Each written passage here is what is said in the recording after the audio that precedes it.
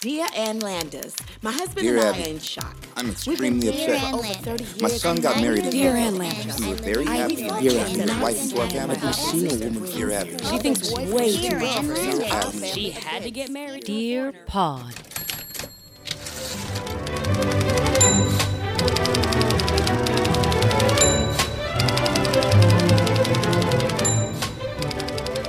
I heard a homeless man today.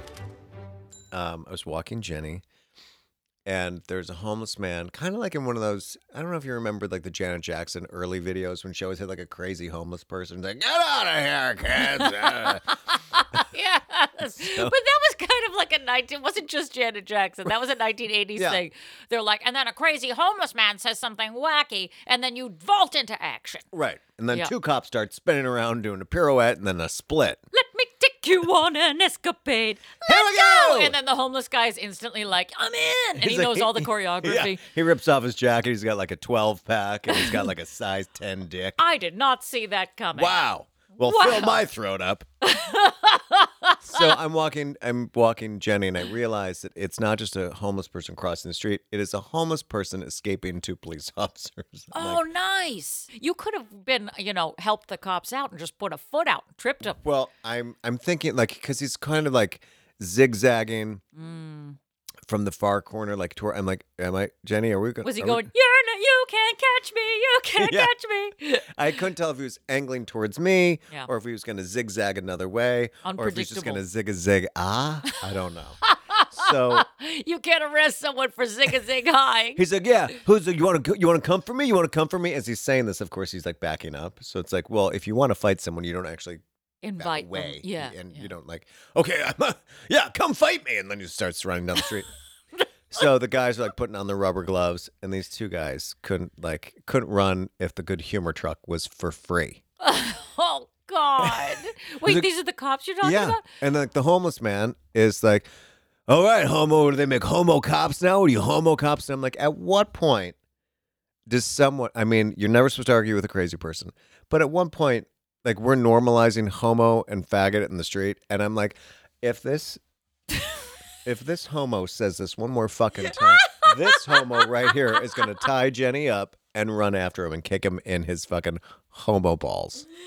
I don't know why. It's like, talk about 1980s. You're like, what's the biggest diss I can get in the least amount of words, the least amount of Yeah. syllables? What would you do if you said to him, hey, I'm a homo. Shut No, the fuck up. Clearly, I'm a homo. I don't have to say. I it. mean, maybe that's the thing, is that area is very gay forward. Maybe he's just calling everybody to arms. He's not. He's calling him a homo cop, and not. There's a way that you like when I call Marcus a homo, I'm like, "What's up, homo?" That's a loving, endearing term. Correct, and he knows where it's coming from. When a stranger says homo, there's a different. There's the beginning of the hairs on your back coming up, and there's a little bit of sweat. There's a difference. Oh, yeah. I like that you just established that for me. Yeah, I need Homo. you to know. Listen, homo. Wow, we are off to the races today on this Easter weekend. Now, The weekend. the weekend, we are recording the weekend before this drops. So Jesus will have already arrived by the time this thing comes out. He's coming out and, you guys left me in that cave for 3 days. There's a meme that's a woman. It's like a classic artwork where it's a woman peering into the tomb. And Jesus is actually standing behind her. And it just says, boo. And she goes, love that. Jesus Christ, you scared the shit out of me. Come on. It's so good. I went to a church for the first time in years this past week. Oh, Not for Easter. I went there for a funeral, like you do.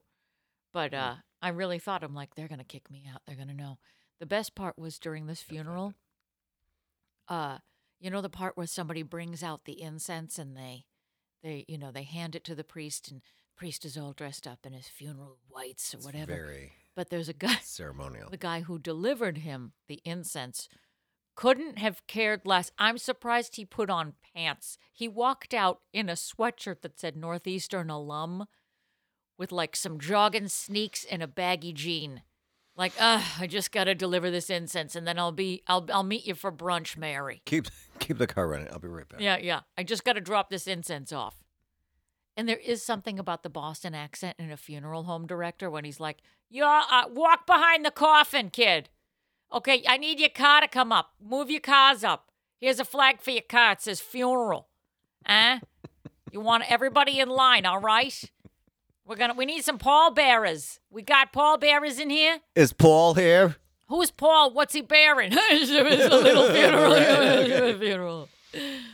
I don't know. Oh, let's talk about side effects for a minute. The Mariah Carey song off E = MC squared? Close. Okay. That actually should be played at the Javits Center when you're getting the second shot in preparation for what's coming for some of us. She would like it. Let me tell you what. Okay. You're Pfizer, I'm Moderna. It's like the Sharks and the Jets. Yeah. But the one thing we share in common, you and I. Diarrhea. No, I wish. Because then I would have something to show for it. This was all internal shaking. I tell you what. I had that shot, my second shot, Moderna shot. I'm fully vaccinated. I'm ready to run down the street and lick people ready to fuck. But we get the shot 9:30 in the morning. I have brunch with Lisa Loeb. Cut to hours later when my Jules and I had to drive to Boston. We're about a half hour away from the destination. And I was like, I really don't. Oh, my God, I'm feeling something. I'm achy. But don't address it because, if you don't just energy flows where the attention goes or whatever the crap Oprah said. And if I don't pay attention to it, then I'll be fine. I'm fine. I'm not fine. I am not fine. My Jules gets a small headache. That's his only side effect. And he's like, oh, it hurts. I get a fever, the chills, the aches, and a near fainting experience. Oh, jeez. Which is no surprise to anybody. But by the time we got to my family's house, the chill kicked into high gear. Maybe it's because my body was like, you just got to get to Tylenol and you got to lay down. And I'm trying to take the Tylenol, and it is literally them trying to put the candy in Shelby's mouth in Steel Magnolias. It's like, don't talk about me like I'm not here. You're like, Aaron, that's actually offensive. I'm sorry. This is a Native American. I'm really close. I'm really cold.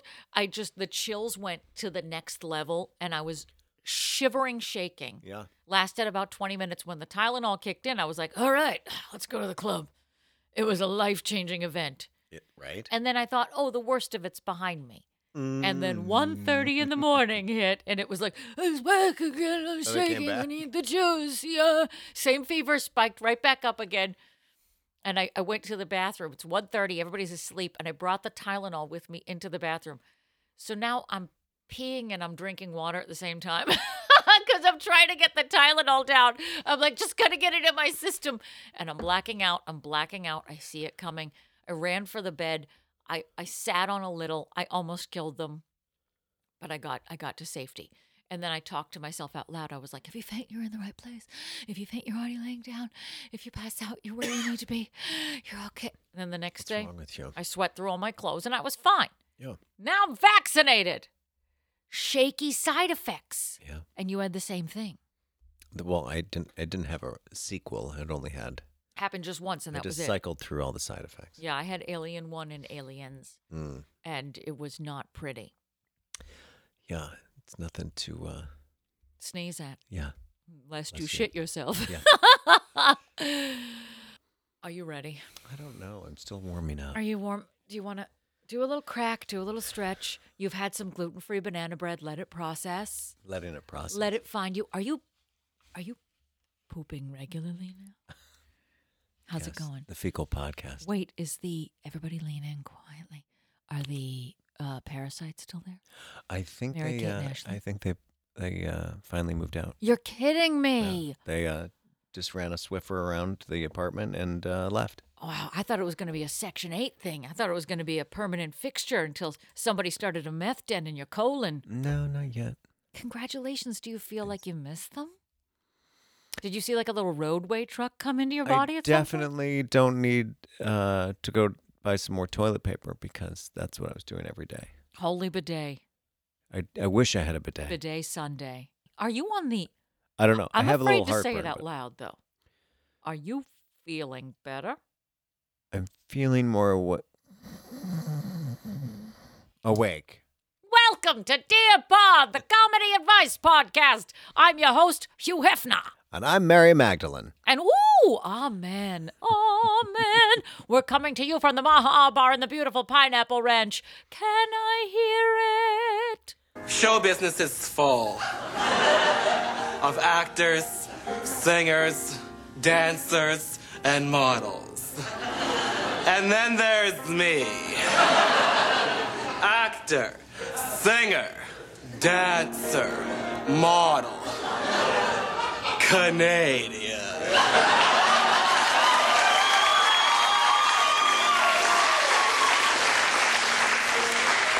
I can make the word Canadian sound sexy. He that- sure can. Is that Kids in the Hall. Yeah. Oh, I loved Kids in the Hall. I never got into him. I never could get into him. What? Everyone is surprised when I say that. I'm so offended. Same thing with Monty Especially on Python. Comedy Week, because that's the theme. But this week, like all weeks, we're throwing the covers off the articles of Ann Landers and Dear Abby. We're fluffing their pillows and we're tightening their sheets and we're reading their articles. That's what we do. Every week we do it. So what are you waiting for, motherfuckers? Go follow us on your social media at Dear Pod Official on your Insta, Twitter, your face. Happy Easter, faggot! He has risen on our website, dearpodofficial.com. Send us some holy emails, dearpodofficial@gmail.com. Any of your advice, questions, complaints, we'll answer everything. And finally, giveth to us, oh wee ones, on our Patreon, patreon.com/ this is a big surprise, dearpodofficial. For $3 or $5 a month, you can be a subscriber, and we can deliver miracles to your inbox certainly every can. damn week. Yes. So get your caves ready. It's Easter Sunday here tomorrow in the pod, but by the time you hear this, he has risen, and we are here. Boo. Jesus Christ, you scared the shit out of me. All right, let's do Okay, this now that thing. All I right. think we might be lubed. I think I feel lubed because this week's theme, we better get ready, bend over. This week's theme is comedy, baby. Comedy. Comedy. Funny sounds. No, I'm Funny good. noises. I'm good. In honor of all of the clubs opening back up in New York City. All the comedy clubs, doors are open. Capacity is limited. But get your ass online and get to the clubs. See some live shows because I'm telling you, people are going to want to see some comedy after all this wreck. And we need to laugh because everything that came out this year was like Frances McDormand in a field crying. Every movie, every TV show, Ralph Fiennes digging a hole. Everything was depressing as shit. You know what? I know we're all locked down and we're all probably crying. I'm going to do a Frances McDormand film where she's just living in a van. Yeah. Okay, that sounds great. Okay, What else you got? Because we're in a pandemic, everyone.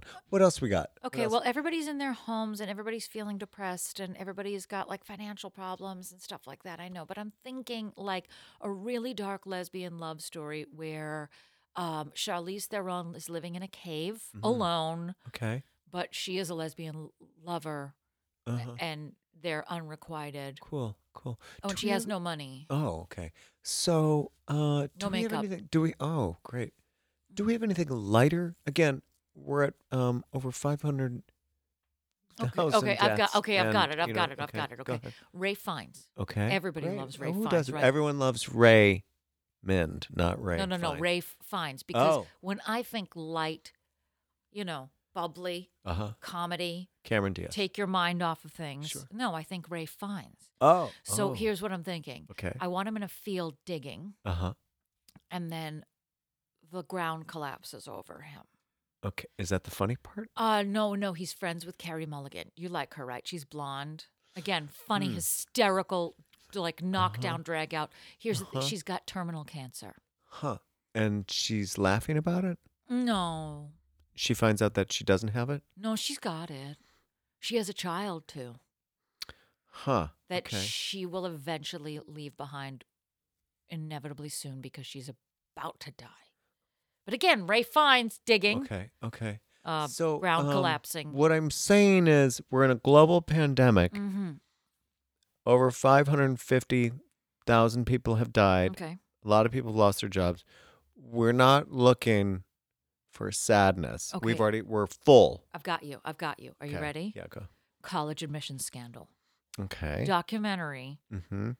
No, everybody wants to hear about the wacky antics of rich people cutting Yeah. corners to get their kids into very expensive institutions. Well, you do know that billionaires actually made more money during the pandemic than they did without the pandemic. So, do we have anything with lighter? Do we have like a funny Jennifer Lopez? Oh, no. I've got it. No. Penny Marshall She's not comedy? available. Okay. Penny Marshall's not here. Here's what I'm thinking. Woody Allen Oh, okay. molested his daughter. 4 episodes. People love it. People love Woody Allen. Okay. It could be hysterical. Okay. Okay. Yeah, Listen. and he ruined Mia Farrow's life. So that's funny. So, is this something that he wrote himself, and this is actually a funny comedy, No, like a he's dark not comedy? kind of aware. It's kind Is of a this real like Romancing documentary. the Stone? No. War of the Roses, or is this No. You're saying this is a documentary? Yes. So it's real. It's real. Huh. He married his 15-year-old daughter. Okay. Do we have anything in animation?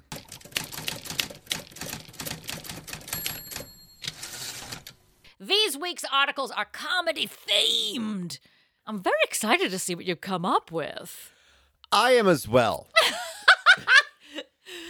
This should be a very fun episode. We're going to have a very special guest drop by later in the Zoom world of Le Pod to do some interviewing. But in the meantime, hit me with an article. This is a very interesting article. So Oh. hold on to your tighty whities. I've got my vagina pants on. I'm ready to go. We can talk about that too. I know it makes you uncomfortable. Yes. It's like a screensaver that just won't give up. Show me a crack, baby. This is from the Daily Times, Salisbury, Maryland, Monday, January 6th, 1997. Church comedy. Dear Abby, in reference to an article titled Lawyers' Courtroom Goofs Are Good for a Laugh, which recently appeared in your column, I was reminded of a church bulletin that had our congregation in stitches one Sunday morning. I'm not sure where it originated. Our pastor announced at the beginning of the service to be sure to read the back of the bulletin before he began his sermon so that he would not think our laughter was directed at the sermon itself. Signed, Lisa Spradling, Fultonville, Alabama. Dear Lisa, thank you for your day brightener. It's certainly worth sharing. Most people don't realize how much editing goes into producing a church bulletin or newsletter. Some announcements have to be completely rewritten because if they appeared the way that they were submitted, it would lead to total confusion. Below are some examples. Oh. Don't let worry kill you. Let the church help. Remember in prayer the many who are sick of church and community. This is also punctuation. This is mainly punctuation. For those of you who have children and don't know it, we have a nursery downstairs. This being Easter Sunday, we will ask Mrs. Martin to come forward and lay an egg on the altar. Next Sunday, a special collection will be taken to defray the cost of the new carpet. All those wishing to do something on the new carpet may come forward and do so. A bean supper will be held next Sunday evening in the fellowship hall. Special music will follow. At the evening service tonight, the topic will be, What is Hell? Come early and listen to our choir practice. The flower on the altar this morning is to announce the birth of David Allen Hunter, the son of Reverend and Mrs. Hunter. The United Methodist women have cast off clothing of every kind. They may be seen in the church basement this Friday from 9 a.m. to 4 p.m. Basically, what she's illustrating is grammar and punctuation abuses. And that's the funny part, which you're not finding funny. What? Lisbeth. Because you can't see it. Correct. She put more work into that than she's put into like any other answer she's ever given. Correct. It's like funny, unintentionally funny ads. I just remember up New Hampshire, that was always the case. There was a guy who was an electrician, and his name was Ron. And it just said, let Ron repair your shorts. Yeah, no. See? Plumber humor. There's I guess loads it's of plumber. that. Yeah, I guess it is. You gotta. You gotta have a gimmick. I don't understand what this was even about. So basically, like when I go to my mom's church, which is like once every 7 years. And then you turn into a pillar of salt. Right. Mm-hmm. There's a whole thing, and it's like so-and-so gave birth to whatever. In McDonough Hall, we will be having the church breakfast for, bring all your teens, blah, blah, blah. And then like who married, who died, blah, blah, blah. And then sometimes when you read them, you're like, I don't think that's how you intended to write that. Oh. Like, those were actual examples? these were actual examples. Yeah. Like, don't let worry kill you. Let the church do that. Basically is what she was saying. Ba-da-ba-ba-da-ba. Oh, grammar, punctuation. For those of you who don't have children and don't know it, we have a nursery downstairs. So you don't know that you have children? Oh, look who just caught on. Maybe Oh. because it's early in the morning. Maybe I don't because know, it's 'cause Easter this is Sunday. this is going This is going like a fart in church. Literally. I was looking at you, and all I got was like, I got nothing blink, blink, for you. blink. There's nothing better than getting the church giggles, and it's usually at the expense of someone who, like, I remember, like, people are like, oh, I always sing in church. I'm like, you do? Like, no one I knew ever sang in church. I know no one that sang in choir. I Yeah. didn't know any singers. And it was usually like we had like an art teacher, and like then now she'd like sometimes moonlight as the church singer. And I'm like, lady, you are not a singer. And it's just like, it's like listening to someone being strangled in a tub.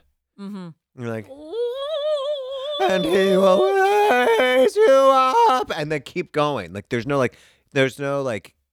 clearing of the throat or taking a glass of water. They're like, No. I'm committed to this like melting record that is just like Yes. spinning all day. And once the train leaves the station, they don't stop. It's the No. John Dacre thing. You've seen John Dacre on YouTube.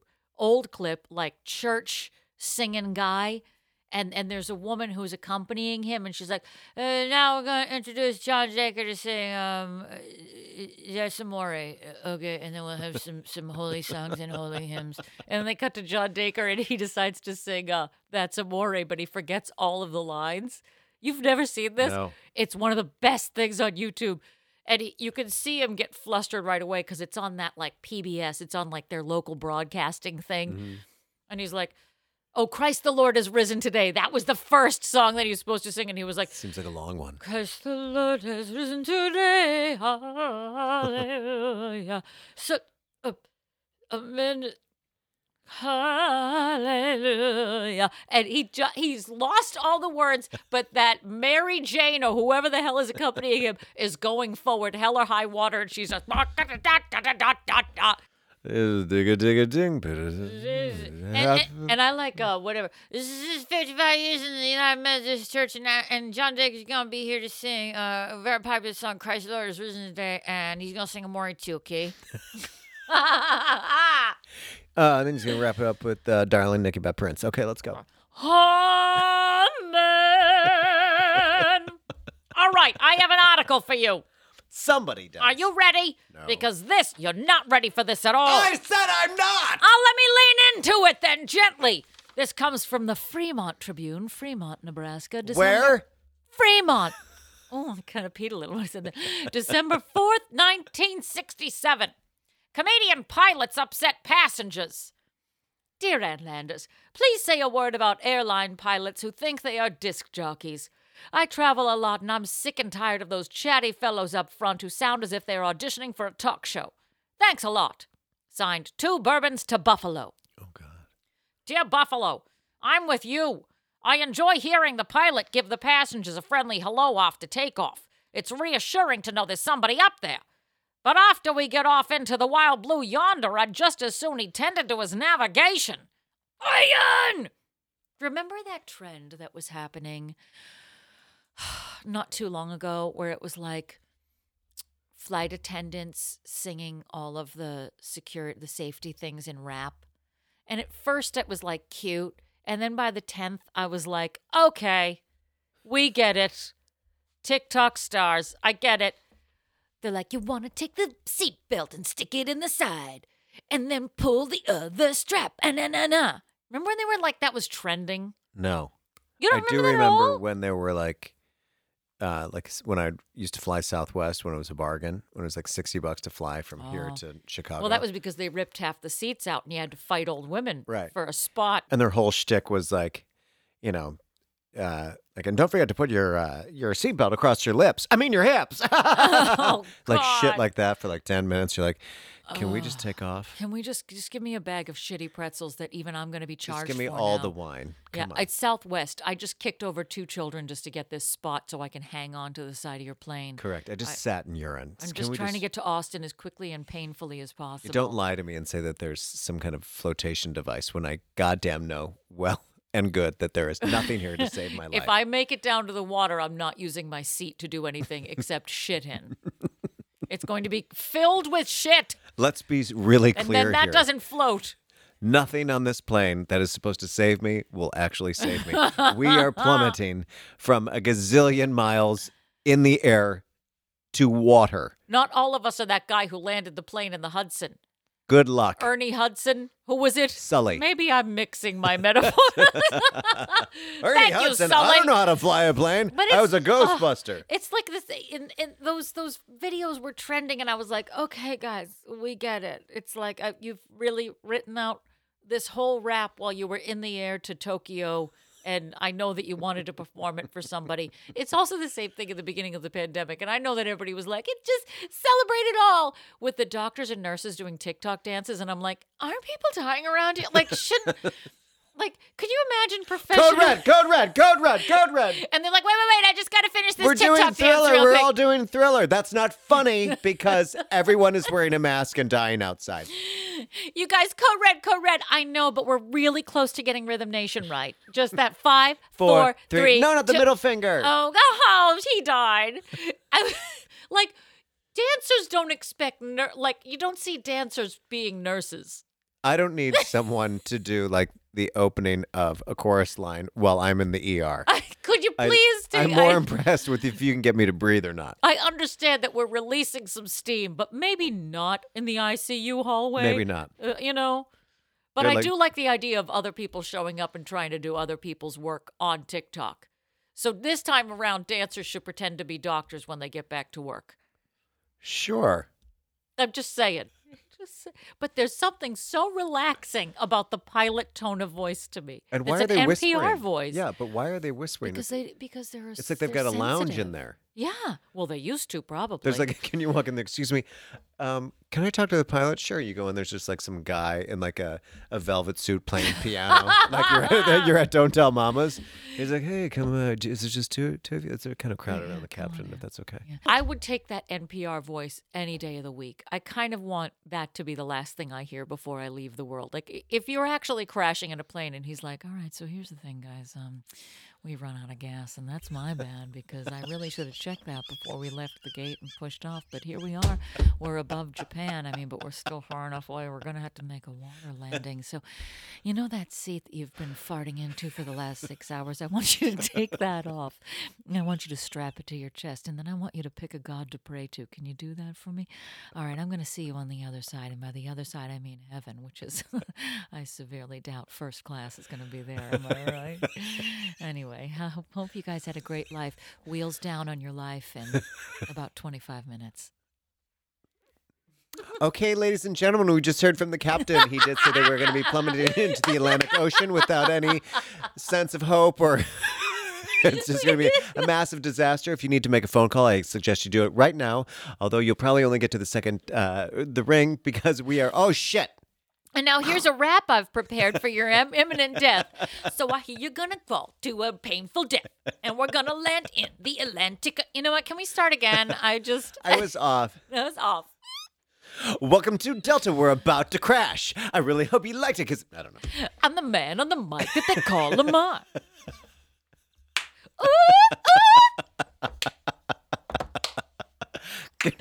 I mean, It's a lot. It's a lot of the things. We are spinning. Give me another article. I did pick this a while ago. Okay. From the Monroe News Star, Monroe, Louisiana, November 30th, 1972. 'Twas a Thursday. Okay. I'll do my best to laugh at this one. That'd be great because the first time I bombed was right here in the Maha. Doesn't it feel so good? It's awesome. Not Let even it lift. or a "You suck." Boo! Where's the boo? Give me the boo. Get it ready. Poised and ready.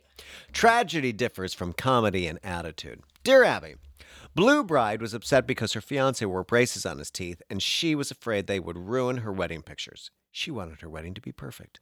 Well, I wanted my wedding to be perfect too, but a few things went wrong. For example, on the way to the church, my fiancé got a flat tire. Then, while running across the street to the church, he was hit by a car. Fortunately, he only tore his trousers on both knees and bruised only one of his elbows. Not wanting to hold up the wedding ceremony, he got married on schedule with both knees and one elbow exposed. After the reception, we took off on our honeymoon and found that our luggage had been lost. It took us quite a while to get it back, but meanwhile, back at the motel, my husband hit his sore elbow on the bureau, and it made him sick to his stomach. The poor guy upchucked, and after flushing in the commode, he realized his partial plate with 4 front teeth went missing. He sure looked funny, but I loved him anyway. You should kiss a man without teeth sometime. We've been married for 10 years, have since regained our composure and his 4 front teeth, and we couldn't be happier. Signed, Happy Ending in Tennessee.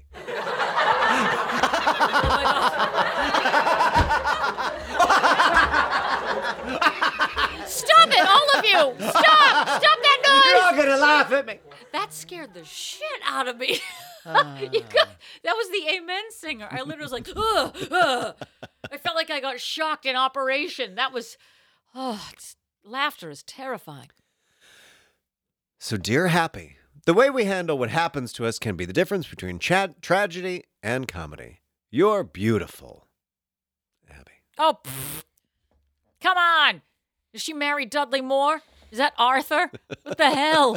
That guy had a death wish. Don't think for a second he didn't hurl himself in front of the car. Listen, if I was hit by a car on my way to the church, I'd be like, maybe this is a sign. This is fine. We can do this another time. Yeah. I'm not going to stagger in bloody and be like, let's do this. And if you're throwing up your teeth, why are you throwing up with your teeth? Like, if you know that your teeth are loose, and why are you flushing? You married after a man with a partial front plate. Yeah. How do you think the story's going to end? Oh. So all of your honeymoon pictures are you and like the lead from Hee Haw? You and the guy from Weekend at Bernie's. Yeah. That's just gross. Like, I tried to get myself killed by getting hit by a car before I got here, but the fact that I lived through it meant I needed to go through with the wedding. I mean, it'd be one thing if her front teeth went missing, because it'd be a definite turn on for him for the honeymoon. Maybe not so much for her. And a toothless woman is funny. It is. There's certain rules of physical comedy that you can't, disobey. Well, at Toothless least is funny. it is, and sexy. Oh, but the Zucker brothers, the guys who created Airplane, brought us all those, prime, fabulous movies that would never, ever be made in this day and age. Excuse me, Stuart. Like, these movies were I got brought up on these movies. This is comedy to me. But the rules of comedy are established. Boobs are funny. Sure. Yes. Male ass, funny. Bare ass, funny. Mm-hmm. Female ass, bare, not funny. No. Cock kills comedy. Correct. These are just rules. I didn't make them. Boobs have always been funny, according to every 1980s movie. So are Porky's. drugs. Yeah. Drugs are always funny. Oh, yeah, they were always funny, right? And then Requiem for a Dream was made, and they were like, oh, maybe they're not. Maybe not. Thank you, Ellen Barkin. I got it. But yeah, physical comedy, baby, except for Jerry Lewis. What do you mean? Were you a Jerry Lewis fan? No. No. I don't like him. I didn't like Mickey Rooney. Oh, God. I don't consider Mickey Rooney. That's his fatter brother. Sure. I don't consider him a comedian, like not a comic. But then Jerry Lewis doesn't consider me a comedian. Because you're a woman? Yes. It's fun. Go straight to hell. Straight to hell. So you actually have a lot of favorite female comics. I do. I like women. And I'm the other way I like around. women. I like Lily Tomlin. Oh, hey. Love Lily Tomlin. Yeah. I pretty Maguire? much liked who? Erin Maguire. Legendary. Jerry Maguire? Nope. Available when Kathy Griffin is not. See, I like the beginning of Saturday Night Live. I liked Jane Curtin, Gilda Radner, Lorraine Newman. I liked all the females. I Which liked is funny that because era. they don't like women on the show. No, I know. Well, I liked that era, but then I liked, again, the Mike Myers era, the Dana Carvey years. Who Dana Carvey could do anything. Anything. I loved it. Oh, my God, I'm getting chills talking about this. He was literally like, I mean, he's the reason why I do the John Travolta Toons is the driving cat with him. Toonses! Oh, my God. That Toons is cat is like so weird around here. Darren Patterson, who's a huge fan of the pod, has a whole podcast of his own all about SNL. Oh. Big fan. And by the way, I want to thank him for reaching out to us because he's obsessed with last episode. We kept going, la la la, wait, la da da dee da da da da da da da, la da da dee da da. And I have to stop there because I'm going to keep earworming on it. I mean, we kept singing it, and then he became obsessed with it, and he followed the rabbit hole until he found who actually sang that song, and he linked it on our Facebook page. Dear Pod Official. All right. This comes from the Longview Daily News, Longview, Washington, May 20th, 1967. Comedian secretary is problem for the office. Dear Adlanders, my husband is a fairly dignified man. He has a good sense of humor and his tastes are quite elegant. His secretary is a raucous, earthy type who has a voice like a hog collar, and she considers herself a comedian. This might actually be me. Get ready. This woman is forever thinking up gags, which are childish and lowbrow.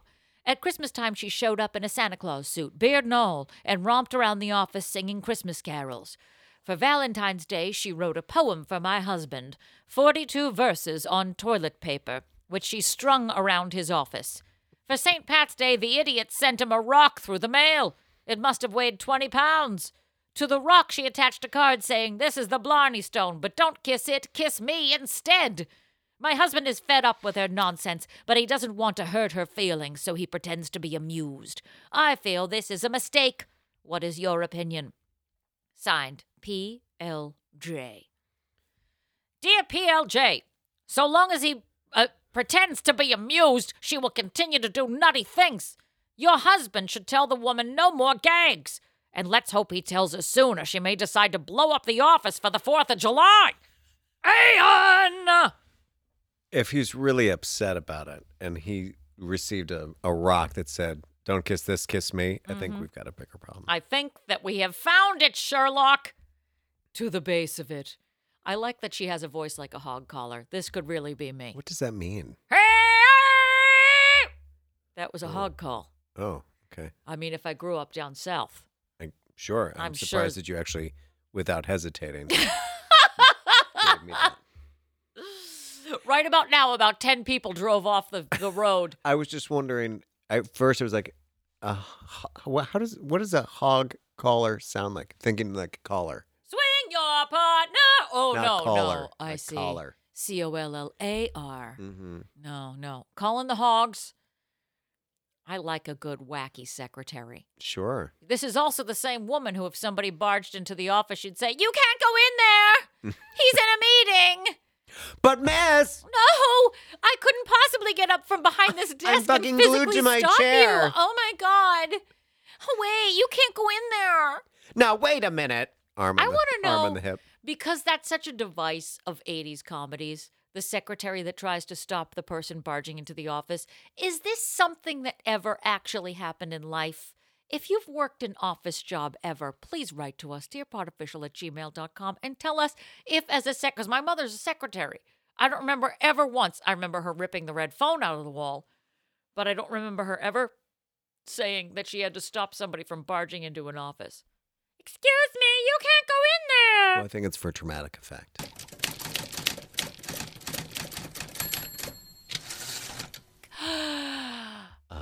It's time for Instagram Instagram mail. mail. Instagram mail. We'll I be think this is what landing Crystal in 10 Waters to sounds 15 like. I seconds don't into know. the side I've of never- a mountain. You Crystal can try Waters and isn't say I love you. but we'll be landing and burst into flames.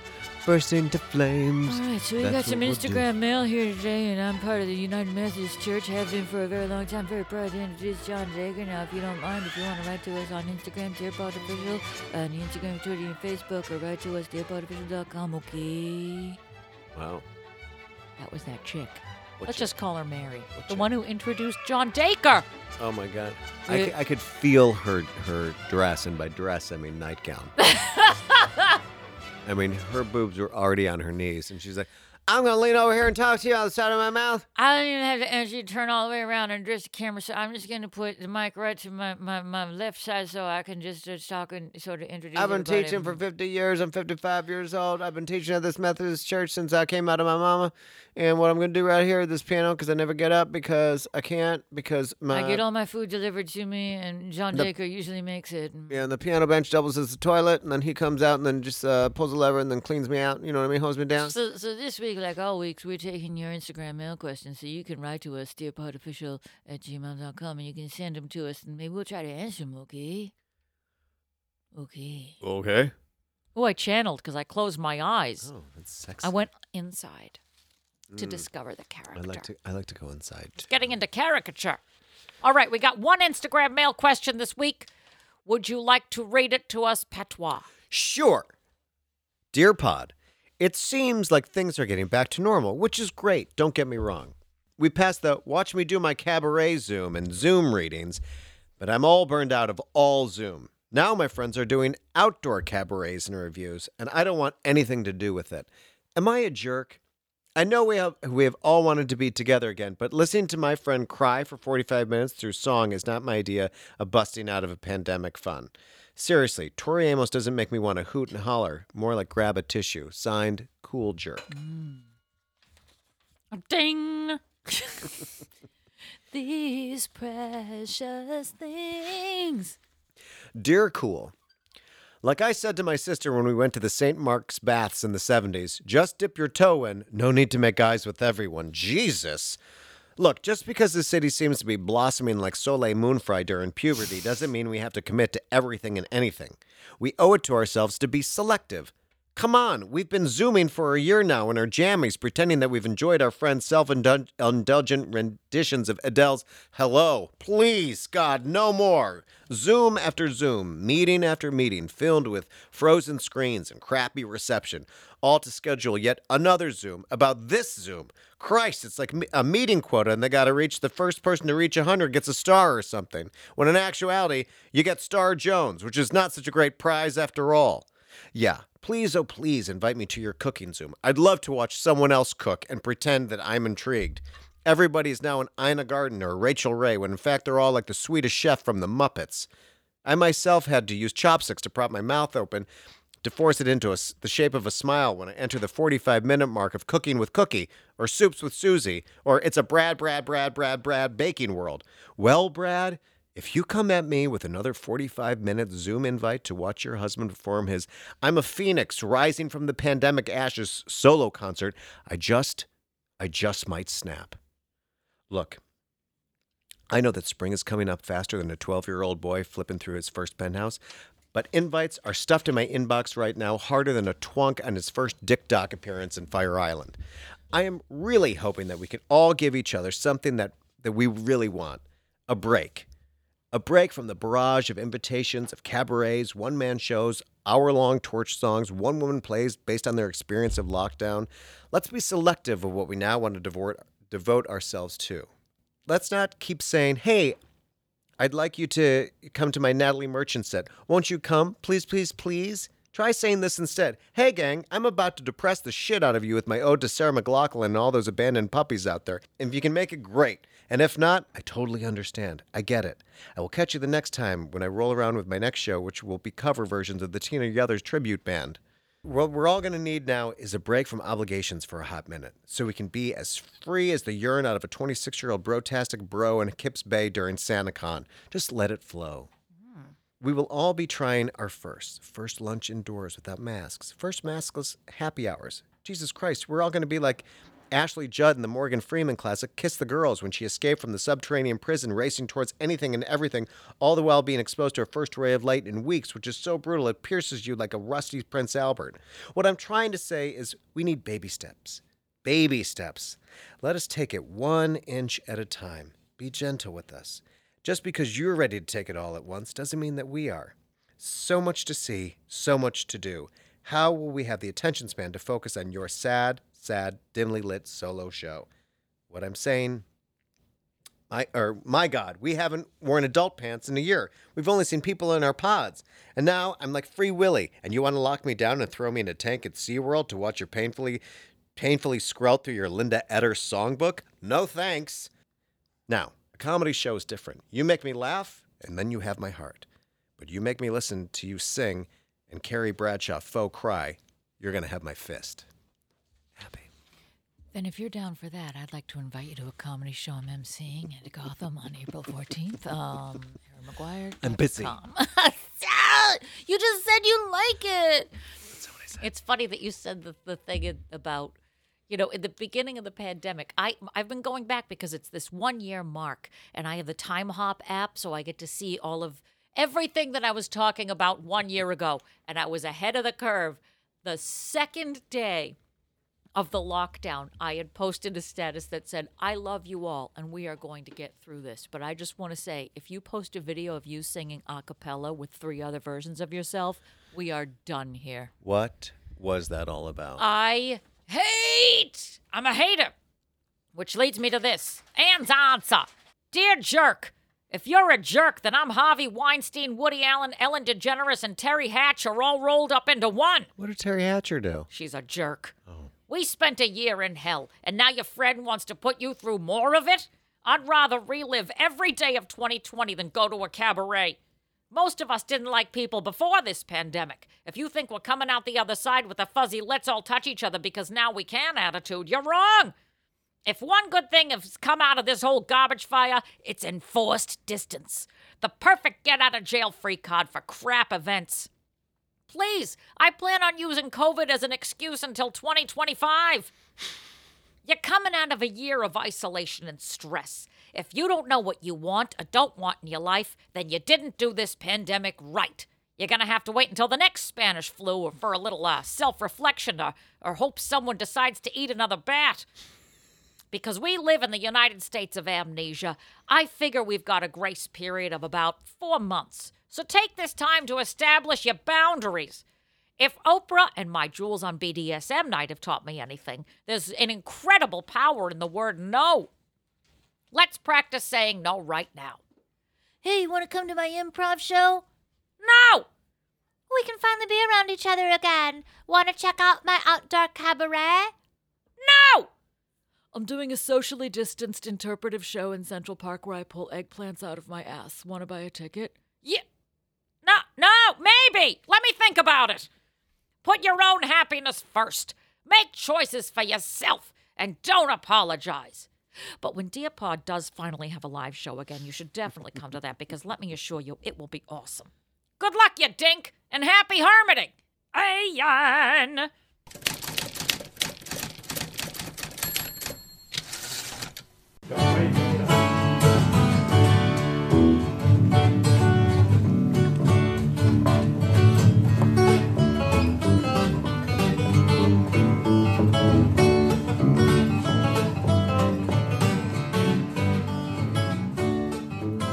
So, in honor of our very special comedy week and in honor of the fact that all of the New York City clubs have reopened to limited capacity, comedy is alive again in the city, baby! We have brought in a very, very special guest. I'm so honored to have her. She's a phenomenal stand-up comedian, a published author, and most importantly, an orchid aficionado. Please welcome host of NPR's Ask Me Another, Ophira Eisenberg! Wow, that applause is beautiful. Thank you. Doesn't it sound good? We'll get up to that. That's like 98% applause, and roughly we're at about 40% applause. Right. If you could cut that in half. Yeah. So we're gonna half it because we want to know that you're socially responsible with what you're doing. Welcome to Dear Pod, the comedy advice podcast. We're so excited to have you, Ophira. Welcome. Thank you. This is I my feel co-host, welcome. Patty. I'm scared. You should be scared. We're very dry, very angry people. All the time. Not warm at all. Not welcome. Erin, I feel like, I know that you've been doing comedy for a while. I've been doing comedy for a while. Like, I just mean that we're not new to it. Yet we only met, like, a year ago. Well, now 2 years ago. But you know what I mean. We're new to each other. Yeah, that year doesn't count. I'm taking it doesn't count. entirely out, lifting it. Yes, we're new to each other. I think that we met at Gotham Comedy Club on one night, that is right? true. That is true. I'm a super fan of yours because it's awesome to watch you work. I think you're such a smart comedian and and such a brilliant author. What a great writer. I always have an appreciation for a comedian who's a good, sharp writer, and you bring in so much preparation with everything that you do. Because, you see those comics who are like, I'm just going to go up and talk and let's see what happens. And then you're like, and then they shit the bed. But Ophira comes in and is like, oh, it's so relaxing when you see a performer where you're like, I don't have to grip the sides of my seat. She's got this. Thank you. So it's awesome. We've been, binging NPR's Ask Me Another. You have such a wide range of skills and things and arenas that you've delved into. And I just want to start, diving right in. Let's ask you some comedy questions, baby. Go on, Patty. You want to tee us off? I was watching one of your shows earlier today, trying to pretend that I wasn't where I was at my job. And I loved when you were talking about, it was so fucking clever, about the artisanal ice cream. Oh, nice. Because Thanks. I feel like we've gone a little bit too far with like all those things. Like Erin has talked about like the deodorant and everything, and how everything has gotten a little bit like it used to be like, Mountain Fresh and Fresh Linen. And now it's just like anger management and duck shit. And then the same thing when you were talking about artisanal ice cream, it's like, you can't just go get like, I'll just have chocolate and vanilla. Now it's just like baby's breath and dragon leaves. I should use baby's breath. whatever you said, because you're like, Right. you walked in and they're like, oh, we don't have the basics anymore. It's like every place just has. God, I know how they ruined it. We've ruined so many things. I mean, I even feel that way. I remember like ice cream is specific because I live in Brooklyn and I do live near like the fancy ice cream place where it's like today's flavors. And it's like and now I have a kid. So it's like today's flavors and it's like, lavender lemon. Like you're just like, kids no, love lavender. No, those are not, that's a flower. And a citrus, okay? That's not a flavor. Children of ice don't cream. like rose as a flavor. It's just not going to fly. It's like eating a grandma. I appreciate it. I appreciate it. Yes, exactly. Delicious. Does this ice cream taste of long-term care to you?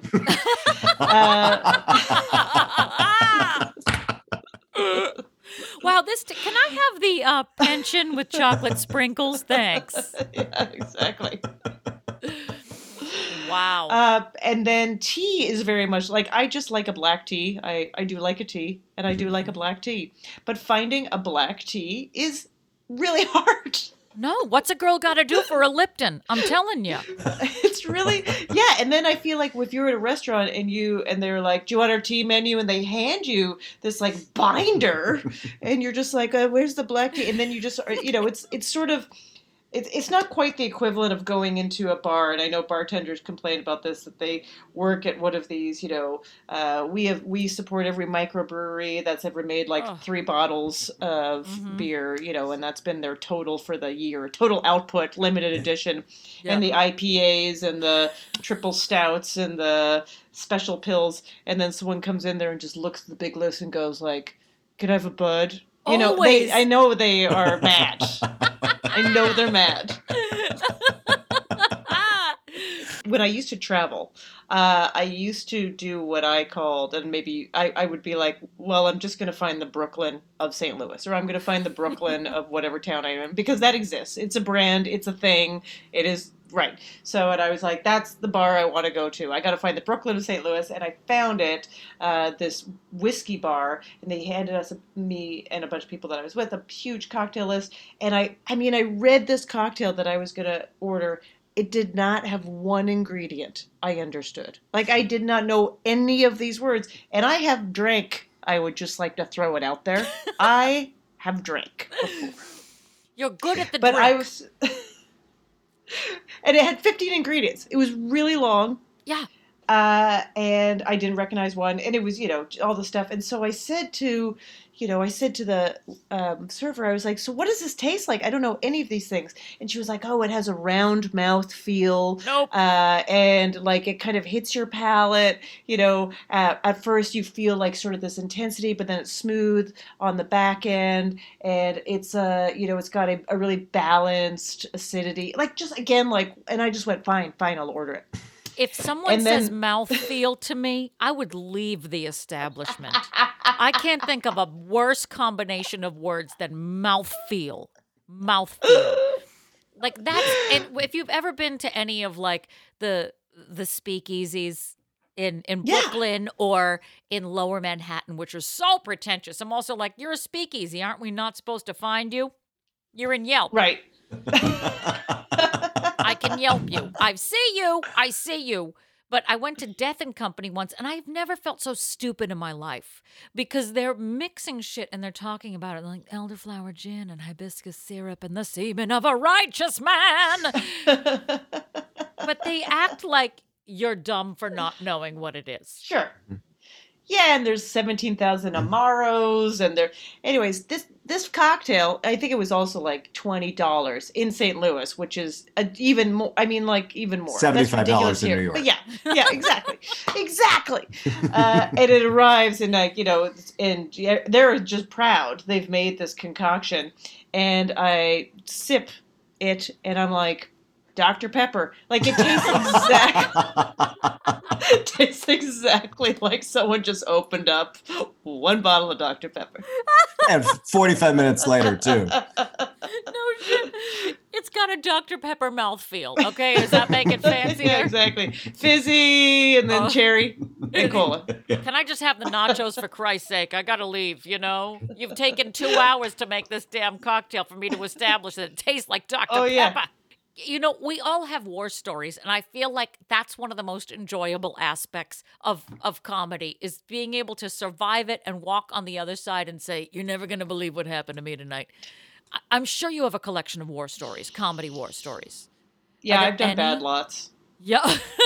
Please, I played a Sears parking lot this summer. There's no shame in our game. I did that too. Not only that, but I think the Sears was out of business. Oh, wait, it was you. We were on that Sears. show together, right? Yeah. It was me, you, and Aaron Sears. Jackson. And so, but let's see. That, all in all, Aaron, was a good gig. That was a very good gig. People Hard showed to up. imagine, which is also a weird thing that comes with comedy. You sign up for these things that sound insane. And I think I'm just going to make an assumption that you're like me, that almost the weirder it is, you're sort of like, yeah, I'm even more in. Yeah, someone's like, I have a bathroom in Bronx. Do you want to come and do it? You're like, there's a story. Yeah, it's like under a bridge. All right. Yeah, sure. The insane Why? asylum at Roosevelt Island at midnight? Of course. I'll bring it. Yeah, exactly. If you've got a Of course, space. it's like weird though, because if someone's like, it's under a bridge and it's only trolls, but it pays $500, I'd be like, I don't know, I do it for 1,000. But if they say it pays $10, I'd be like, I'm there. Yeah. The less money, the better it seems. Like it's got more street cred. They're like, we can give you an Uber Eats coupon code, and that's pretty much all we can do with our budget. And you're like, fuck yeah, man. What's one of your best comedy horror stories? One of your best flops? One of your worst experiences? Yeah, I think so. One that comes to a couple come to mind from like early on, because that's also when I didn't have the chops even to deal with what was going on. Right. So you're just screwed. And I did take one of these gigs. It was like my first road gig. I started in Toronto, and there was, we were going to drive 2 hours out to another town to do a road gig that one of the comics had put together because he knew the owner at this business, blah, blah, blah. I was going to get paid, I don't know, $40. It was very exciting. I was super nervous. We drove out there, and the venue was a strip club. The venue was a strip club. Because like theater, they were dark on a Monday. And so, but I guess the owner thought he could make a little extra cash on a Monday. But the flaw was, I think as a strip club owner, that it never occurred to him or anyone that you might have to advertise. Oh, God. So there was nobody there. There was nobody there for this comedy night. And the owner felt embarrassed, and I think the guy that dragged us all there felt embarrassed. This is how you know it's Canadian.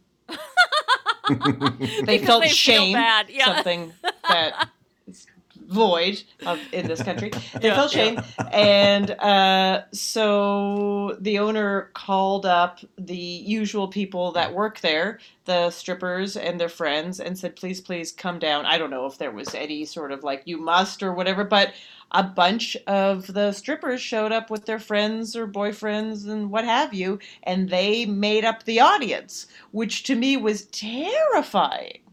Really? Oh, my God. And I feel like, because, you're a newbie, and now there's a bunch of people with no shirts on. Yeah, and I just felt like they were just an intimidating bunch. They held a lot of power in that room too. Yeah. Like, that thing as a comic, it's like it's really hard to play like family reunions or when someone asks you to do private parties. They're extra hard because you're the guest on their turf. Like a comedy club is the other way around in theory. Mm-hmm. Yeah. Like they better be on best behavior, whatever that means. They're on your turf. So I really was out of odds. But, I mean, I did not do well. I mean, I think some people did do well. I did not do well. I was so nervous and so shaky. But and then I was like, just do the dating material. Just like your weird internal monologue. Just do the dating material. Just do all the dating material. And I can't, honestly, I can't remember what exactly was the joke that got this. But one of the women who worked there, one of the strippers just yelled, she liked whatever joke I had, and I remember she just yelled out, "It's funny because it's true." And I was like, like this one, and I think she felt bad for me, which again is how you know it's a Canadian story. Thanks, Cinnamon. Appreciate it. Right, exactly. This one's for you, Angel. Don't you hate it when you take your shirt off and nobody gives you $5? It's funny because it's true. But there were 2 times in my, probably, there's more times that I've wanted to do this, but there was 2 times that I actually did this where I bombed so badly and felt so crappy about myself that I actually left through the emergency exit. I didn't even decide to find the door. Did that set the alarm off? Did you set the alarm off when you did that? Oh, yeah, that's when you find out that so few of those places have the alarm on. So not only did you flop, you exposed a hole in their system. Wow. But I didn't care. I opened the door with if the alarm goes off, so be it. I'm out of here. Just run. Yeah, there's an errand-shaped hole in many a wall in many establishments that I have played, believe me. The first flop, but don't you feel like after the first time you flop, that I think when you flop magnificently, I've never felt as bad as that. I want to knock on wood right now. The first flop is rough. I stopped doing stand-up for 2 months after my first flop. I was like, nope, can't do it. And then you come back with a new layer of alligator skin. Yeah. Oh, no. I mean, it's sadly part of the process. And sometimes, as you continue it, it's not even your fault. Perfectly good comics just hit a weird crowd. You're never supposed to blame the crowd. But I am a believer that someone might be like, you can always do something with the crowd, which is true. You can always do something with the crowd. And sometimes it depends what your goal is. Yeah. Like, I get it. An average, like an audience member will be like, well, your goal is under every circumstance to make me laugh. And I go, no, my goal is to do what I do, and you have to come on the ride. So then we're at an impasse. That is genuinely one of the most golden rules that I have learned of late. Yeah, that I'm like, otherwise, if you continually adapt to every room you're in, it's called pandering. Right. You know, then you never establish what your voice is if you're chronically adjusting to every room you're in. Because I've been in rooms in like the bowels of the Bronx, which are totally different than doing an event for Armstrong Ambulance, which that was my okay. I say it was never as bad as the first flop, but that was a pretty that was a magnificent flop. It was me in front of a bunch. You died with an ambulance crowd. I know. Nobody that's a rough day for everybody. They're like, we don't usually lose them. But you know what? Let this one flatline, because this bitch is walking home. We're not driving her. Nothing is better than in the middle of your set for someone to wheel out a chocolate fountain and for everyone to run to the chocolate fountain. It's okay. I'm sorry to interrupt. Can I No. tell you? So every time someone says chocolate fountain, you know how sometimes there's like little tiny things that hit your head, memories of stuff that happened, and they will make you laugh forever. Yeah. And I remember being at a Christmas party, and it was a really elaborate spread, and they had a chocolate fountain, and everyone was, and I remember feeling intimidated at that Christmas party, and everyone was like, you know, a professional, a person who was a person. Everyone at that party was a person. And I just remember seeing this guy who was clearly like fucking probably now, I think about it, like mansplaining to everybody something, and he had a tweed jacket on. And I just remember him seeing his elbow accidentally wipe through the chocolate fountain that was behind him while he was gesticulating. And it's one of my favorite things, just being like, oh, you're fucked. Oh, God. The chocolate fountain is the great equalizer. Yeah. Always is. See, Sir, I think of your a chocolate suede fondue patch. fountain in a different term, but that's because I've had 2 parasites. I'm sorry. I've had 2 parasites. Not one. Yeah, back to back. They were twins. We talk about it a lot in the podcast. We've been actually documenting the process of Patty's parasites. It's wonderful. It's been amazing. You should sorry. definitely listen back. Yeah. Oh, I don't want to hog all the questions because I'm fascinated by everything. So go ahead, Patty. So I was looking at your roster of people that you interview on your show, and it's Yeah. like fucking, I'm like, Insane. I mean, Zoom has helped seriously, that. like you have some repeat offenders. I'm like, oh God. And then I was like, I can't even you go from like Joseph Gordon-Levitt to like Hilary Swank to like your SNL peeps. And I'm like, this is fucking incredible. I see that you interviewed Jane Curtin. Did you do that? Jane, I did in a different context, but yes, that was for the Nantucket Film Festival, weirdly. Mhm. How was that? Good. So she was she was on a panel with a few other women from SNL. She was the only. I mean, she was the talent that we know, and the other women were writers, but they weren't on screen so much. And I'll tell you that she just like struck you immediately as, I'm just gonna say it sounds cliche, but the nicest, warmest, most just like naturally funny, without need or a care of like no bullshit, nothing mattered, totally like ready to play at any time. It was a joy. That was a joy. It didn't feel like you had to push, or like that you were offending, or that maybe you came about it the wrong way, or anything. That's Which, I amazing. worry about that when I interview someone. I'm like, am I coming at you at the right angle? Do I have it how, Yeah. But do you feel like sometimes you have to there are some people that you talk to where it's like they make you work for it. Oh God, yeah. And then there are people when you're like, oh, I can't believe, because Oh, my you goodness. hear like sometimes the stories of like the old SNL people where they really kind of make you like, fucking tap Yeah. dance for grandma. And then there's Yeah. some when you're like, oh shit, I can't believe. Oh, and it really sticks out. We had Rosie Perez on the show a while ago, and that woman, like, she just showed up. I mean, I think it's just who she is, with like 15 fantastic stories. Mhm. Like, basically, you just had to say hi, and and just let her do it.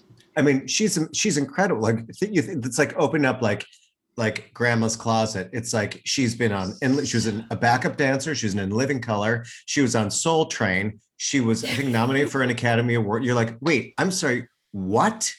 Yeah, I know. Holy shit, And she's a huge boxing fan, and she's met all of the famous boxers and has stories about meeting each one of them. A couple that she was like, I don't think this is safe for your program for me to tell you what I did. It was hilarious. Oh my God. Yeah. So how do you prepare for interviews? So a producer does provide me with like some basically a document that is, like, here's a whole bunch of information on this person that they've kind of culled into a couple pages, and some potential questions, and then we talk it out and kind of talk about, like, well, what do we really want to know from this person? What's been asked all the time? Do we have to introduce this person to our listeners, or are they really, really well known? And everyone sort of has a different tactic. And then, we play with it, and I do more research. And if I need to watch their new series, I'm usually very good about that, or read their book or what have you. And then we get there, and sometimes I stick to the script, but sometimes it goes completely awry. Yeah. So you hope that you've done your research, so at least you have enough ways to work with that. Because I've never really been able to, like, talk to you outside of a club. I've never gotten your backstory of, like, when you started doing stand-up. Now, you're a Canadian, but you also are studying right now for American citizenship. Tomorrow morning. Oh, my God! That's your Very test exciting. tomorrow? I will be stalking you online for sure. I guarantee you know more than either me or Patty, and we have grown up. You know here. which one I keep getting wrong? It's because of the way it's phrased. Name 2 rights from the Declaration of Independence. It's so easy, but the way it's framed, I feel like, is to mess with you. Name 2 rights from the Declaration of Couldn't Independence. even tell you right now. Completely blank. I would I'm fail not at being an test American. anxiety. I don't know. I don't even know. But who when the I tell president you, you're going to be mad, because you just have to give 2 of them. But the total amount of answers you could possibly give to this is 3, and the answer is life, liberty, and the pursuit of happiness. I'm going to open up the window and jump out right now. I would never. But the way it's phrased, the rights, you saying the word rights also, now I understand those are like inalienable rights or something, the way, so using rights with the Declaration of Independence is very interesting. And then saying 2, when those 3 things are always kind of thrown around as as a thing. Yeah. That is right? tricky. That is Yeah, it's the tricky. Mandrell sisters. So that's your code So for anyways, tomorrow. I find that's phrased in a tricky way. It It is. is. Getcha. Because I would say, like, right to bear arms or right freedom of speech and blah, blah, blah. Okay, so that's the Constitution. Ah, That's, crap. that's what I've learned. Which it's been very hard to keep. Yes, anyways, I'm learning. Where are you from originally? Canada. From Calgary, Alberta.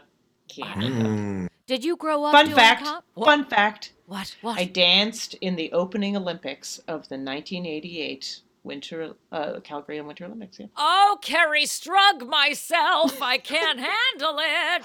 What the literal hell? What? How? Was it an open call? Were you in a dance group? Set Were you the part of scene. some kind of were you like part of Dance Moms Calgary? Like what was it? No, I was a little DMC. kid, and I was in ballet at a ballet school, and they came and auditioned everybody when, we were kids, but they were like, the Olympics are coming, and we're going to do a big dance number with you guys and some people from Quebec. But you had to audition, but they needed a lot of people, let's be fair. But not everyone got in. And then, so I got in, but it was then they get the bid, what was that, like 6 years before it was going to happen? So it just seems like, especially for a little kid, 6 years in the future, oh my God, seemed like a crazy amount. Well, you also age yeah, you're like a lot. child, and then you're like, I know. I Yeah, I don't want to know. be on this fucking stage. Who let Imogene I'll drag Coke in myself. here? Yeah. That girl's had her period. So then it happened, and then so as it got closer, we rehearsed for a year. Oh my God. Oh my every God. Saturday morning. It was just once a week because I was in ballet classes the rest of the time. But once a week for the Olympic dance, we rehearsed every Saturday for a year. Is it the same routine that you rehearse, or they're like, oh, we just kind of came up with something like 6 Yeah, months I mean, it was in? like this. It was this. No, it was the same routine, but it was this big thing that, I mean, as you can imagine, had a lot of different moving parts, and we had to do circles, and it's at a stadium, so there was a lot of traveling, and I guess we also couldn't be on site because that stadium was used throughout the year for hockey and football and all the rest. So there was only a week before that we could actually do it in the stadium. So there was just like a lot of different. They cut it up in all these different ways. I remember it, but I don't totally I couldn't do the dance. I'll tell you that much. Well, We're gonna find it on YouTube. yeah. It and then doesn't we're gonna make you exist. do it again. You're What? kidding. I've do you never mean? found it. Well, I take your challenge, and I will come up with it. And we're not gonna see Patty for another 6 months, but let me tell you what, it will be worth it. Worth it to see this YouTube clip. That's amazing. So you came up obviously performing in theater, dancing, doing everything. When did you start? No theater, just the ballet classes. And it was a Oh. big deal. I'm the youngest of 6, and it was a big deal that I was given ballet classes. It was totally like an economic thing. Like my parents had enough money, and was I a good dancer? I was like okay, but I You're no worked Rosie hard. Perez. I'm no Rosie Perez, exactly. I worked hard, and then by the time I took it all the way through high school, and then I was like, oh, I want to become a cultural anthropologist. So then I went to school. I went to McGill to study cultural anthropology. Like you do.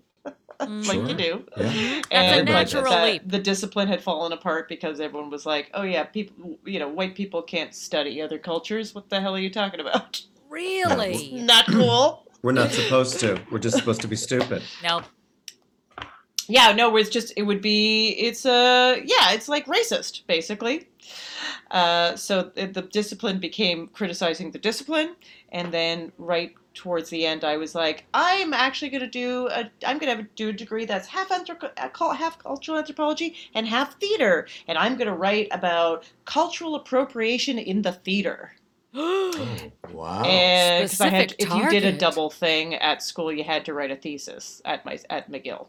So I wrote about Peter Brook's Mahabharata. Anyways, side note, but I didn't take I didn't take any theater, but I really wanted to. It was like that's what I definitely wanted to do. I just didn't know how to get there, and I was clearly super afraid. So instead, I took this like academic kind of dip my finger. Oh yeah, you did the same thing. Yes, I did. I was so absolutely intimidated, and I felt like I was starting too late, and I was just like, it's like the fat kid running after the bus and be like, wait, and then by that time you had graduated, and then you're like, well, now I don't know what I'm going to do. Yeah. Then Yeah, you start right. your life over. Right. So then I finished, and then what do you do with the cultural anthropology degree, a double cultural anthropology theater degree? So I moved to Vancouver because my sister lived there, and I was just sort of tooling around, and I volunteered at the Vancouver Comedy Festival as an usher. Oh. And I met others. It turned out other like stand-up people who wanted to be stand-up comics were also doing that. Some of them were doing amateur nights. Yeah. And then I went to a workshop for stand-up comedy Okay. at this club in Vancouver for the weekend. And I had the whole scam planned out because I didn't have money to pay for it, whatever it was, $300. So I was going to go for a while and then, say, I'm going to go get the money and then like take off. And, Sign and ditch. Yes. They're like, but Ophira, you've gone to 3 of the 6 classes. We yeah, have of your course. address. Yeah, and I did of course figure out that when you walk in, they need the money. Yeah. They don't wait. Yeah. They For the kind of like lesson it to up happen. front. Yeah. So I took the money out of my bank account, but that was all I had. So, and then that was just a weekend thing, and then the Sunday night they were like, "Oh, okay, you're gonna do the graduation show. Oh yeah. But I was like, oh, I have a shift at Kinko's. I can't do it because I worked at Kinko's. All the best people worked at coffee shops. I did 1 week at Staples. There's no judgment. Oh, God. I worked in the computer section. Let's just be clear. No, I just refilled pencils. And so then I called in sick for my Kinko shift and did a set. And then, or whatever that was. Was it a set? I did the thing. And then, yeah, it was amazing. But it just took me so long after that, probably about a year, maybe more, to, like, I did it a little bit more, but it just took me, I kept not doing it. Like, I kept figuring out ways to not do it. Yeah, welcome to I think stand-up. that's called. Yeah, that is. Sabotage. There's a tipping point where you're like, okay, I'm all in. Yeah. How many years in So- were you before you were like, I'm all in? Well, I moved when I decided to take it seriously, I moved to Toronto because Toronto had a big scene Yeah. comparatively. Funny Canadians. And that was it. Like and that's when I was like, now I'm going to try to do this. So along the way, did I think I was, actually Toronto was pretty kind to me. It wasn't until I moved to New York that I was like, can I do this? Like then I had to start all over again. Yeah. And it felt very much like, maybe I don't do stand-up. Maybe I do something that I thought was stand-up, but Yeah. maybe it isn't. What? When Yeah. did you move to New York? 2001. Yeah. It's a shock, isn't it? It's like jumping on a moving treadmill. Yeah, and you forget how much it is about people knowing each other. Like there's a familiarity thing that's really important, especially I think in a place, like LA and New York, but it's just a place where people come in and out. So like you just have to get to know people. Oh my God, you have to get to know people because no one owes you anything and there's plenty of people. Exactly. Who are your comedy heroes? Yeah, comedy heroes. Who are my comedy heroes? So, I mean, I will say, even though I really discovered her later in my comedic life, but Joan Rivers in I guess what would be the last decade of her life, even though she did so many things that I just wasn't, I just didn't consume at the same time. But then I started reading her books and I would go see her at the Cutting Room. Oh my God. Because she would perform at the Cutting Room in New York Yeah. almost every week. Uh-huh. And I was just totally blown away by her. I was blown away by her, the amount of new material that she was always doing. I was blown away with just her, the way she dealt with the crowd. I mean, it was watching a masterclass for sure. But also just someone that, like, she just had something for everything. Like, she had something for everything. Every moment, every interaction, every possibility she had. And she was so quick. So She has a so card catalog of jokes. She's in that her card house. catalog of jokes. Yeah. Which was, I mean, Which I want. it's Oh my God. I think Melissa Rivers posted on Instagram like a throwback. Like she pulls out a card, like takes a That picture of it stuff and must posts be it. in the Yeah. Smithsonian by now, don't you think? It should be. What's that? Is that In the stuff in Smithsonian? the Smithsonian? It has to be You know- like put somewhere because you've been to National Comedy Center in Jamestown, right? They Yeah. have all of George Carlin's Yes. notes. Just his notes, even like the stuff, the ideas that he wrote down, boxes upon boxes. His daughter gifted to National Comedy Center. And it's wild when you walk around there, especially if you're a comedy nerd. Like the artifacts and the items that they have curated, it's like it kind of takes your breath away. But I'm surprised Yeah. that I'm like, what happened to those cards? That's a good question. She probably All donated. right, let Have me you ever- reveal them. I No. knew it. Show me the cards, Here they Ophira. I also, I love Maria Bamford. Love. Just someone more contemporary. She doesn't do anything like I would ever do at all. But I think that I love the fact that she's like absolutely one of a kind. Yeah, yeah. There is no one like her. The voices she can do is incredible. The way that she can do characters is insane, and her writing is fantastic. Yeah, it's kind of a perfect hybrid of everything. I'm a huge fan of hers, totally. Yeah. Yeah. Do you know? get heckled, Ophira? Have I been heckled? No, I think I've just been like disappointed at. That's such a good way to put it. I know. Frankly, Ophira, I'm disappointed in you. Thanks, Yeah. Dad. I mean, I remember like but the person, whatever. So I remember once I did a show at the Village Lantern, and there was a guy in the front row who just stood up and told me that I was terrible and that this was terrible. And so that was like, I guess, a heckle. Oh, please. Someone said to me the other day, because now, live shows. Oh, isn't it so exciting to be back? We're not on I Zoom anymore, know. right? And then after the live show, the guy comes up to me and he goes, You know what I like about you? You don't care how you look. and I was like, I'm going to go walk into traffic if you could hold my purse. I was like, I'm going back to Zoom where I can control the lighting. I can control the filters. It's so funny. The Zoom thing is, it's like not ideal at all for comedy, obviously. I don't have to say anything new about this. But the one thing that it is really good for me, and I don't know if you feel the same way, Aaron, is that I can't do all of my with my mind Yep. before I go on by looking around, deciding that the audience hates me, Yeah. deciding that deciding that the person before me is better than, like, just all that stuff is gone, Yeah. obviously, but you still have to perform and do as well as you can in this format, and just do it blindly. Like, you can make no assumptions about your audience. You can make nothing. You just do it. And in some ways I go, this is good, because it distills that thing where you were like, you cannot pander. What are you pandering to? There's nothing to pander to. There's no, until you have performed to no one there. It's pretty wild. And I do say, I was like, I don't know about you, and tell me if you feel the same way. I feel like I made, in a weird way, leaps and bounds as a comic during the pandemic, because I have taken away all of my crutches. Like, I'm very physical, and that's like part of what I do, and very like verbal vocal.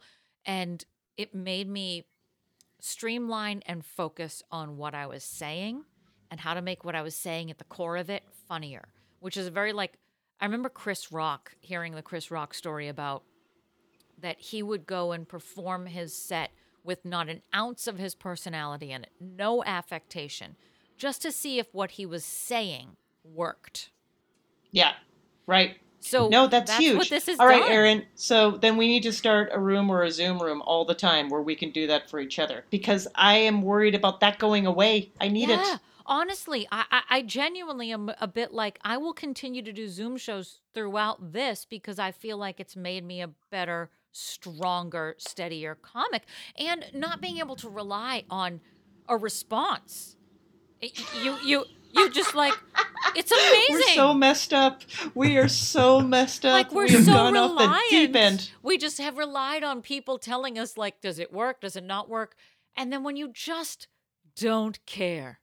We have kept you for so long. So I just want to wrap this up with a question that we ask all of our guests, because we are a comedy advice podcast. Yes. What are you wearing? No, sorry. Do you have pants on? Zara. I love Zara. My God.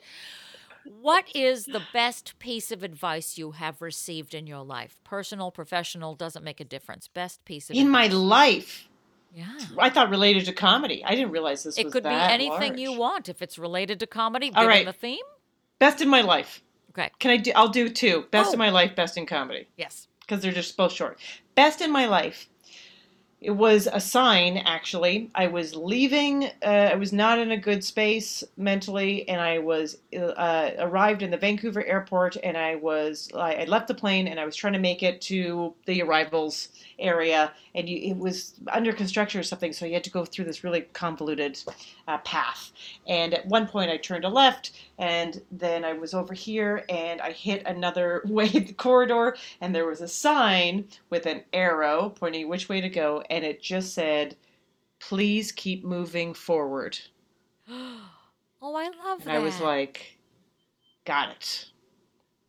Thank you, Right to the Vancouver point. Airport. Yeah, I because really I was thought like, you were what do gonna I say do? What do I do? restroom. I think that's how I felt right then in my life. I was like, what do I do and everything? What does and it was just like, oh, just keep moving forward. Just Divine keep moving intervention. forward. Yeah, so that's the best thing of just like, matter of fact, I'm about to interview Yo-Yo Ma.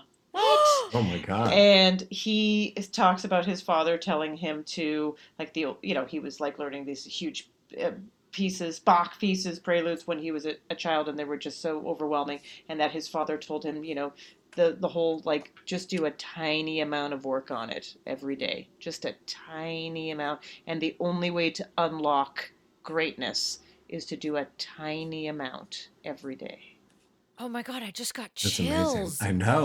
That was the best piece of advice that anybody, every interview that we have had on this podcast has been crap compared to that piece of wisdom. That is a beautiful piece of advice. I'm going to go Yeah. do some Bach right now. That's right. You've got a piano right back. I don't know how to play it. It's all decoration. It's just edible.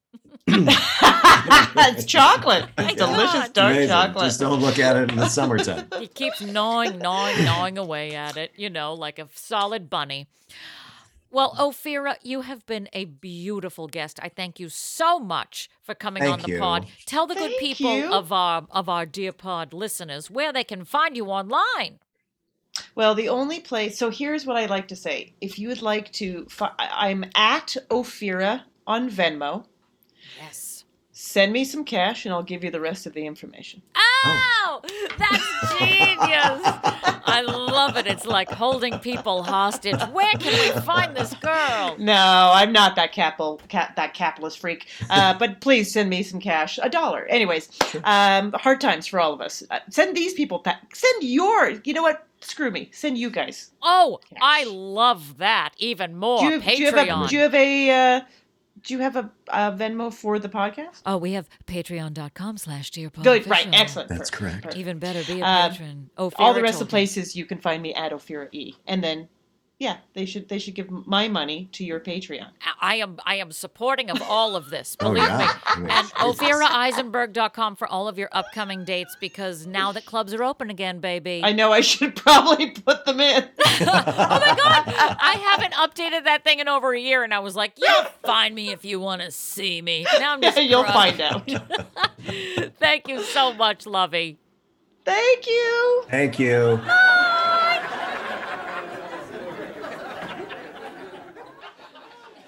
But I like it here. I do. I like it here. I don't want to move back. I'm from a small town. I went back there recently. They have an interesting relationship with America, especially New York. Because I saw someone I knew from high school, and he goes, where do you live now? And I was like, New York City. And he goes, oh. So what, you think you're so much better than us? Because you moved? And I was like, no, my God, no. I always thought I was better than you. Always. Yeah. That's why I moved.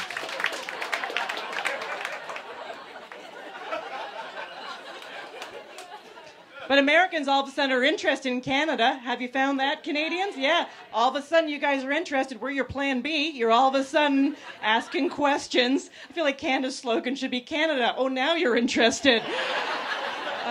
And I can tell some of you are panicking because you're asking me weird questions. You're serious about it. You're like, how cold is it up there, really? Just curious. How hard is the metric system? Dude, you're fine. Metric system, easy. You all know what 20 milligrams is. Yeah. It's like 4 edibles. You're halfway there.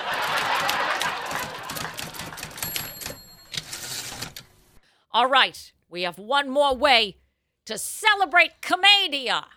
Commedia dell'arte.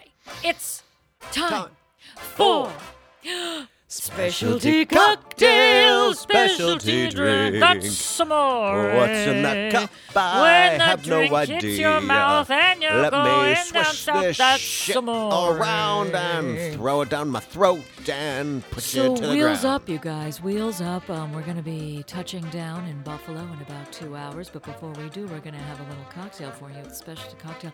We're going to roll it on out in honor of this comedy theme this week. The cocktail is absolutely bananas. A priest, a rabbi, and James Jules Ferris walk into a bar. For this, get ready. You'll need 1.5 ounces of vodka. Everybody's got that. Mm-hmm. A ½ ounce of banana liqueur. Love it. Everybody's got that. 1.5 ounces of pineapple juice. Go find it. Go squeeze a pineapple. Shake well with ice and strain shake into it a on my chilled face. martini Shake it on glass. my face. Ooh. Here's Jules's tasting notes. I like my drinks like I like my comedians. Absolutely irreverent and in touch with the absurdities of society, all while poking fun at themselves and the world around them in a tight 5-minute spot in front of a microphone at an overheated club in Greenwich Village. I also like it when they use props. Created by David Thompson of the Capitol Hotel in London, this recipe won him first prize in the London Absolute Vodka Cocktail Contest in 1996. Also, I chose this cocktail because it sounded funny. With the addition of the banana liqueur and the pineapple juice, this drink definitely has a fruity tiki feel to it. Go ahead and substitute rum for the vodka, and you are smack dab in the middle of the Maha Tiki Lounge heaven. In the meantime, a guy walks into a bar with a duck on his head. The bartender says, "Can I help you?" And the guy says, "Can I get change for a 20?" Wait. That's not... Give me a second. Oh, it's a woman who walks into a... Oh, no. Ah, crap! I suck at this. And those were the tasting notes. I read all the ellipses and everything because I am good with grammar. Andy Grammer. Hey, cheers me. Give it a little tink. I went in hard. That could have cracked the glass. Ooh. It smells so delicious. Oh. I love Well, these faux banana. these things were made for sniffing. I'm not a big faux banana fan, and I'll tell you why. I'm okay with not knowing. I'm telling you anyway. Ooh! Oh! This does something to chill. You seem to be enjoying yourself over there with this cocktail. Oh, I fucking love a hot banana. Let it slide down your throat. Yeah. It's interesting. This is it's very tiki. It's very summer, which is right on the edge of summer now. I like that I'm 2 days into spring and I'm like, summer's here. So everybody take your pants off. Jesus. But Where's your tube top? It's 100 degrees outside, Mom. I'm always a little bit PTSD about a fake banana taste because I had pneumonia when I was a kid, and I had some sort of liquid antibiotic that I was supposed to be taking. I don't know why. Whether it's you going to the dentist as a kid and it's like bubblegum flavor, you're traumatized for life with whatever that weird flavor is. They flavored the liquid antibiotic banana flavored drugs. So I forever connect banana to pneumonia. Banana, pneumonia, banana, pneumonia. I think that's a lazy brain, I'm sorry. in my opinion. Yeah, and I accept that. My frontal Because when lobe I went to is the dentist and I slack- got that bubble gum, I have been nothing but Well, it never tasted like favor of- real bubble gum. it did. I don't know what kind of backdoor dentist you went to. Well, he was in an alley. Mm. I had grape. I went for a grape flavor always. And it's ruined grape for me. I can't have the jelly. Then you should have known better as a kid. Call me stupid and hit me with the ring hand again. I'd love to. But that bubblegum flavor as a kid, every time they're like, "Oh, what kind of wacky flavor do you want?" I wonder 30 what it's- minutes of fluoride. You remember that? Oh! That fucking thing. Did you have to do a fluoride rinse when you were a kid, or was that just like an East Coast thing? A fluoride rinse? Yes. What? They would bring little Dixie cups into your kindergarten or first grade or whatever. So it would really be like you'd have a fluoride break. And they would give you these cups and you would have to swoosh and swirl, which was my nightmare because if you tell me I have to hold something in my mouth, this one's on me.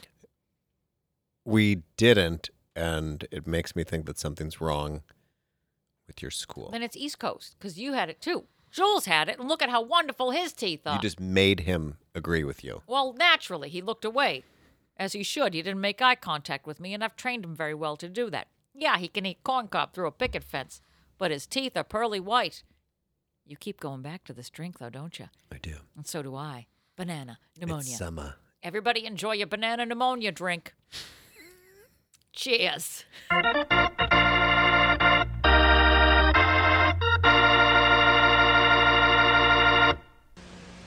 My name is John Dacre. Lord Lord is risen today. Hallelujah. Sons of men and angels say hallelujah. To your voice in triumph high. Hallelujah. Voice in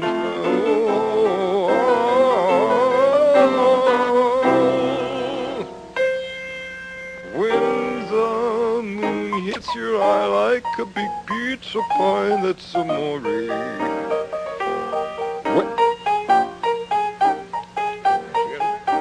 It's amore.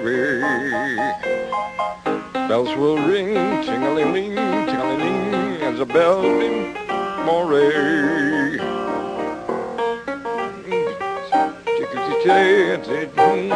Amore.